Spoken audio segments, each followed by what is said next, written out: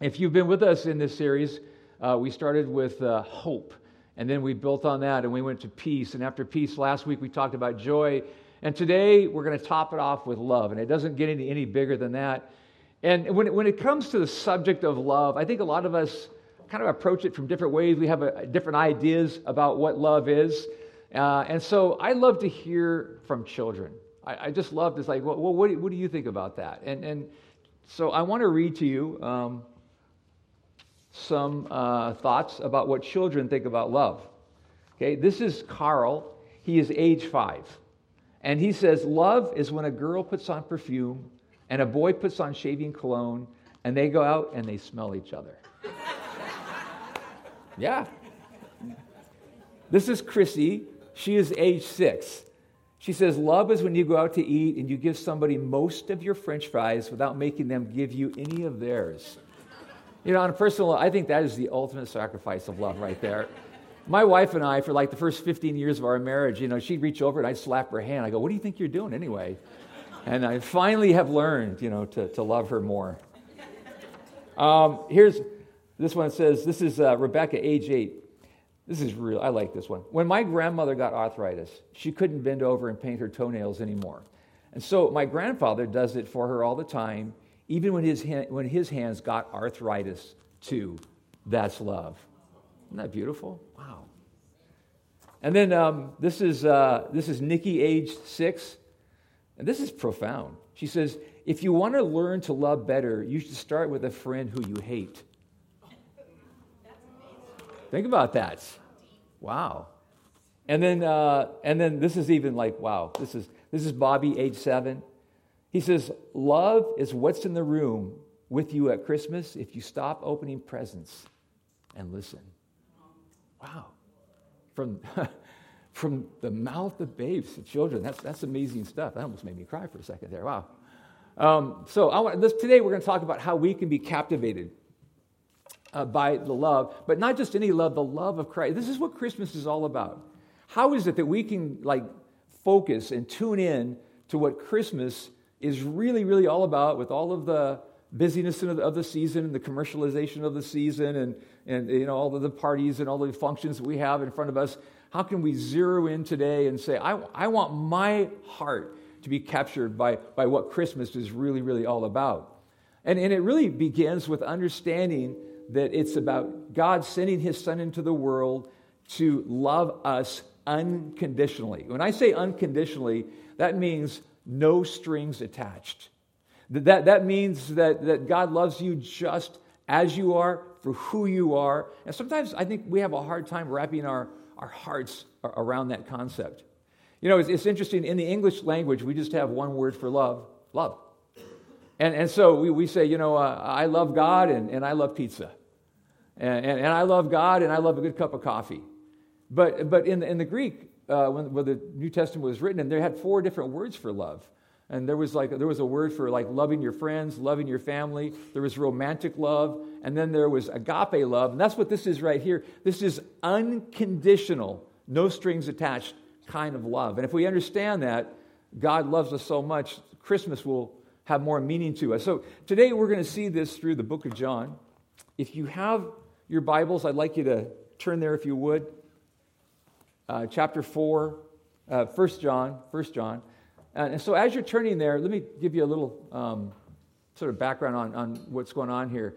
So John, this is John the Apostle, John the disciple of Jesus. Remember, there was Peter, James, and John, so this is a part of Jesus' inner circle. And John was so infatuated, overwhelmed by the idea of love that nobody talks about love more than John. In fact, in the portion of Scripture we're going to read today, he uses the word love over 25 times.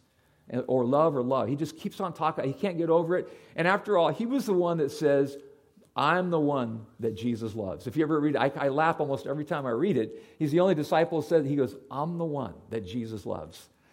And it's like he just couldn't get over. He was overwhelmed by that idea. So, you know, when he writes the Gospel of John, it's his account of Jesus, his birth, all the way through his resurrection. But when he writes this letter, same author, this is different.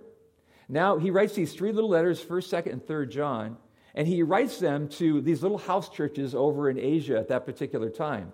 This is around 85, 95 AD, and there's some problems that have arisen in the church, in these churches. And the problem comes in, there's a group of people called the Gnostics. Now, the Gnostics are people, the word Gnostic means special revelation or secret knowledge. And so these Gnostics have come along, and they don't buy the fact that Jesus came into the world in flesh and blood, and that he died and rose again. In fact, they believe that all flesh is bad. And so they only believe that the Spirit is good. And so they've infiltrated the church. And so John comes in and he uses a lot of love language, which is awesome, but you're also going to see he comes at these people really hard, like he's trying to drill in on the truth. So you're going to hear some language that he uses. You're like, whoa, John. Okay, so he's on a mission to kind of straighten out some heretical thinking that's going on at that particular time. So, verse 7. He says, "Dear friends, let us love one another, for love comes from God. And everyone who loves has been born of God and knows God. And whoever does not love does not know God, because God is love. And this is how God showed his love among us. He sent his one and only Son into the world that we might live through him. This is love, not that we loved God, but that he loved us and sent his Son as an atoning sacrifice for our sins." So he lays out the idea of Christmas, of what love is really all about, that God sent his Son into the world. And so I think one of the things that we need to think about as we consider what Christmas is really all about is that he sent his Son into the world and he made the first move towards us, that he went first. This is how God showed his love for us. He sent his Son, his only Son, into the world. When I think about that, I think about like relationships and how we navigate relationships. When I was dating my wife, Karen, I quickly fell in love with her. And so there comes that moment where you're like, I want to tell this person that I love them, but I'm feeling a little insecure, maybe a little vulnerable. Like at that point, she hadn't told me that she loved me. And so I remember this beautiful spring day up in the area where she lives, up in the Gold Country in Northern California. And I'm looking at her, and she is just like beyond beautiful. And I'm thinking, I just got to tell her. I just have to tell her. And so worked up my courage, and I told her that I loved her. I was, holding her, and I said, I love you. And I'm waiting for her to reciprocate, and I got nothing. It's crickets. I'm like, and I didn't say it, but in my mind I'm thinking, aren't you going to tell me that you love me? And she didn't. And so, I think a few weeks went by, and I'm thinking, wow. I mean, I totally put myself out there, and you have not told me that you love me. And so finally that day came, and I was so relieved when she finally said that she loved me too. But I think about that, and I think about the fact that God came into this world, and he didn't wait for us to say, God, we kind of like you. Maybe we love you. He just said, I want you to know something. I love you, and I'm going to show you how much I love you by sending my Son Jesus into this world to express ultimate love for you. Also, that Jesus is God's greatest gift to us. That's what Christmas is all about. You talk about a gift. Here it is, Jesus, my Son, to bring salvation to you. Verse 10, this is love, not that we love God, but that he loved us and sent his Son as an atoning sacrifice for us. So what does that really mean? It means that God came into the world to help us do for ourselves what we could not do for ourselves. We couldn't save ourselves. There's just no way that we could do that. We were just too broken. He said, okay, I love you so much. I'm going to do something for you. And it's just pure grace. You don't deserve it. You didn't earn it. You can't earn it. But I'm going to give you this gift. It makes me think of this last week. I was driving down the freeway, headed off to a meeting. And I heard this little excerpt on the radio. This kind of gripped my heart. And it was about this little boy named Carter. And Carter's 10 years old. And he received a beautiful, beautiful Christmas gift that was very unexpected. So I have actually got a clip of it. So here, check it out. It's for you. This is from all of us. Give me. Okay? All of us.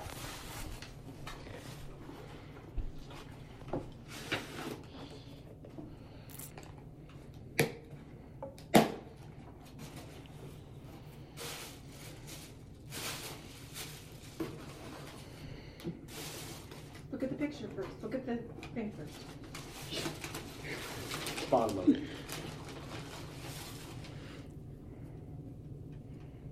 Can I see it? Okay, I want you to read that out loud. Carter, this is our most recent picture of our family. All of us would love for you to be in the next picture and to be part of our family. Carter, would you like to be a part and be in our son and brother with? What do you think, buddy? Yay!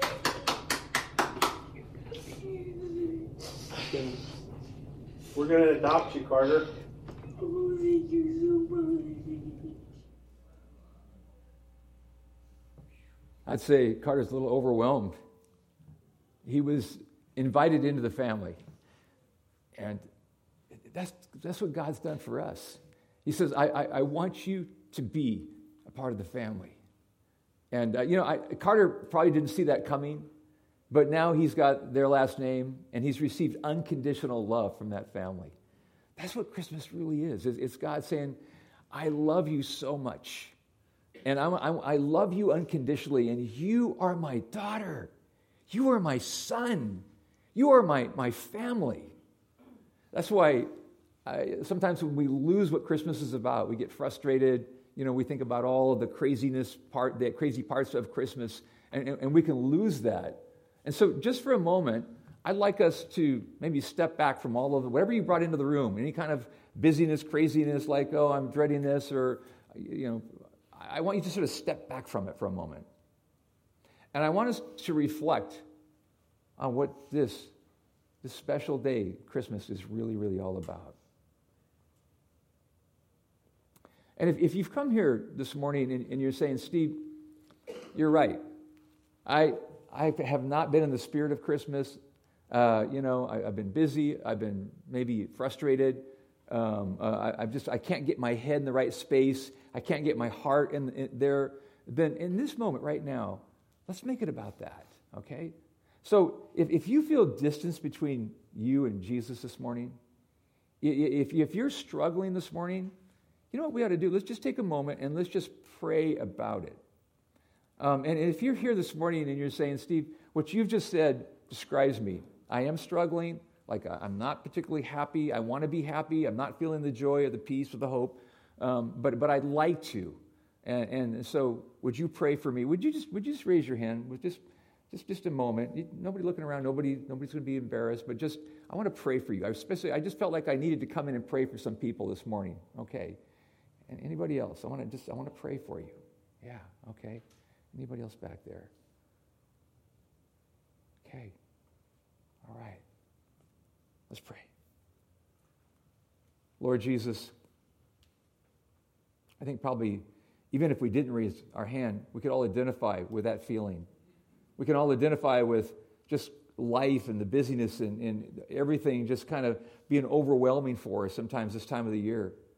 And then just feeling the distance between you and ourselves, God. Realizing that somehow what we once cherished has been lost. But this morning, help us to come back to it. I pray for those that particularly that did raise their hand. God, whatever is going on in their life, and you know. God, I pray that right now that they would experience hope and peace and joy, God, and love. And I pray that as they leave today, after this service, they're going to feel lighter and better and stronger. And they're most of all, God, they're going to be able to appreciate what Christmas is all about in a very deep and meaningful way. We pray this in Jesus' name. Amen. Amen. Well, when we get to that place that I've just described, what happens is that it enables us to be able to walk in a joyful, happy way. In fact, it captivates us to be able to walk with God with a little bit of a smile on our face and say, you know what? I'm loved unconditionally. And really, that's what, when Jesus came into this world, that was all about. One of my favorite verses, and I love the way that it's said in the Message Bible, John 1:14, it says, the Word became flesh and blood and moved into our neighborhood. That's what this is all about. That God came into this world, sent His Son into this world to become one of us. So let's get back into and finish off these verses 11 through 21. And follow with me if you would. I like it when people actually read with me because it's more meaningful to you. To hear me is one thing, but to actually, if you've got a phone or a Bible there, and just like look at these words. Okay, beginning with verse 11. Dear friends, since God so loved us, we ought to love one another. Right? Isn't that right? True? God loved us, so I should love you. No one has ever seen God, but if we love one another, God lives in us, and His love is made complete in us. And this is how we know that we love Him, and He is, this is how we know that we live in Him and He in us. He has given us His Spirit. And we have seen and testified that the Father has sent His Son to be the Savior of the world. If anyone acknowledges that Jesus is the Son of God, God lives in them, and they in God. And so we know and rely on the love God has for us. And then he says, for the second time, he says, God is love. And what he's saying, he says, God is the source of love. All love ultimately comes from God. I've heard people tell me this before. They say, love is God. I don't know if you've ever thought that or had somebody say it. They go, love is God. Not really. Not really. Because, the world, the culture has its own ideas about what love is, and it's pretty scrambled at times. But God is the source. He says, you want to know what love is? John is saying, God is love. Everything about Him is love. And whoever lives in love lives in God, and God in them. This is how love is made complete among us, so that we will have confidence on the day of judgment. Now, I love this line right here. He says, in this world, we are like Jesus. Are we? That's the goal, right? Am I like Jesus every day? No. But I try. Every day, that's my goal. Every day I would pray that as followers of Jesus, that's our goal. We get up and we say, I just want to be more like Jesus in every way. This is one of the reasons I encourage you to keep reading the Bible, but particularly the Gospels, Matthew, Mark, Luke, and John. Why the Gospels? Because I want to know, what would Jesus do? And if you read them enough, over and over, you'll have a pretty good idea. This is the way Jesus would handle this situation. Verse 18, he says, there is no fear in love, but perfect love drives out fear, because fear has to do with punishment. And the one who fears is not made perfect in love. In verse 19, he says, we love because He first loved us, and whoever claims to love God, yet hates his brother or sister, is a liar. Whoa, John. Did John just say that? So this is what I'm talking about. He's talking about love, but he comes out with some pretty strong language, and he says, look, if you say that you love God and you hate your brother or sister, you are a liar. But he just puts it straight out there. But we would say, well, wait a second. That's not true. I love almost everybody, except for Sally. I hate her. Or Frank. You can't tolerate that person. And then John says, okay, you're a liar. For whoever does not love their brother or sister whom they have seen, and here's his logic, cannot love God whom they have not seen. And He has given us this command, anyone who loves God must also love their brother and sister. Notice he didn't say, this is not optional. He has given us this choice. Did he say that? No. He said, He has given us this command that we have to love each other. Man, I'm telling you, that's the hardest thing that we'll ever do, is to be able to love everybody. We know that God's love overcomes fear. This is one of my favorite verses. There's no fear in love, but perfect love drives out fear. I grew up in a church that incited fear. It was very hellfire and brimstone. And so that's all I knew. That's the church I grew up in for the first 15 years of my life. I loved Jesus, but after a while, I just felt like Jesus was always angry at me. And I just felt like I could never, ever please God. And so when I was 15 years old, I finally said, you know what? And I probably didn't think of it with these words and these terms at that particular time, but I just thought, this whole guilt, shame, hellfire, brimstone thing, it's just not motivating me. And so I'm getting out of it. And I still remember the day that I just completely bailed on Christianity, and I just thought, you know what, I would rather go to hell than experience the kind of fear and misery that I'm living on. And so for the next few years, I just went out and I just did my own thing. When I was 19 years old, I came back to God. I was a little bit fearful about it, but I loved Jesus. I wasn't so in love with the church. But I came back to Jesus, and then sometime after that, one day, I was reading through the book of Romans, and I came to chapter 8, verse 1, where it says, there's no condemnation for those who are in Christ Jesus. And for the first time, it was like the words jumped off the page. It was like an epiphany in my life, and I went, wait a second. There's no condemnation for those who are in Christ Jesus. God, are you saying that I'm not, I'm kind of a messy person sometimes. I don't always get it right, and I'm sinful at times. God, are you saying I'm in the faith? And I understood completely for the first time that I am loved completely with all of my faults, with all of my shortcomings, with all of my brokenness, that I am loved. And you know what it did? It cast all that fear out of me. Because I discovered that love is a much better motivator than fear. You can only live on fear so long. It'll burn you out. It'll make you miserable. You won't be happy at the very least. But love, man, I can live on love all day long. And that's what this is about. That we would understand the love of God that motivates us to go out and do and live amazing lives. Live the adventure that Jesus has for you. And that God completes his love through me. He says, no one has ever seen God, but if we love one another, God lives in us and his love is made complete in us. We have a mission statement here that's really about love, connecting people to God. That's why we're here, to be authentic with them, to be real. And I think this is one of the most real places I've ever been in, where you can be who you want to be. You don't have to hide what's going on in your life. You don't have to walk in here with a fake smile. You don't have to act like you have it all together. We're here to be real with each other and just to love each other right where we're at.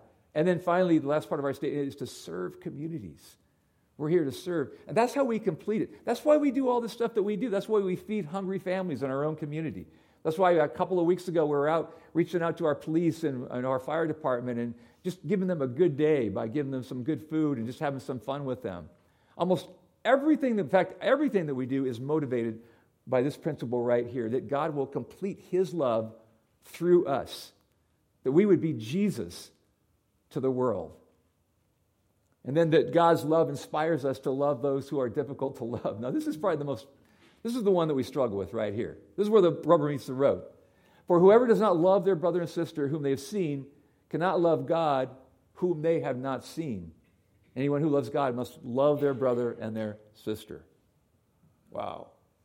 So here's, maybe you haven't thought of it this way. Jesus talking one time, and Jesus said, those pagans out there, he says, those heathens, those people that don't love God, he said, even they love their friends. So you know what that means? That for all the people that you love, you get no credit. All your friends, all the people, you get zero credit. But Jesus talked about loving your enemies. Now that's where you get credit. Trying to love those people that are difficult to love. I wonder how many of you have somebody in your life who's difficult to love. And what can we do about that? You say, Steve, difficult doesn't even describe it. They're beyond difficult. They're impossible. I get it. Like all of us probably have somebody, or maybe more than somebody, in our life like that. And so the question is, what do you do about it?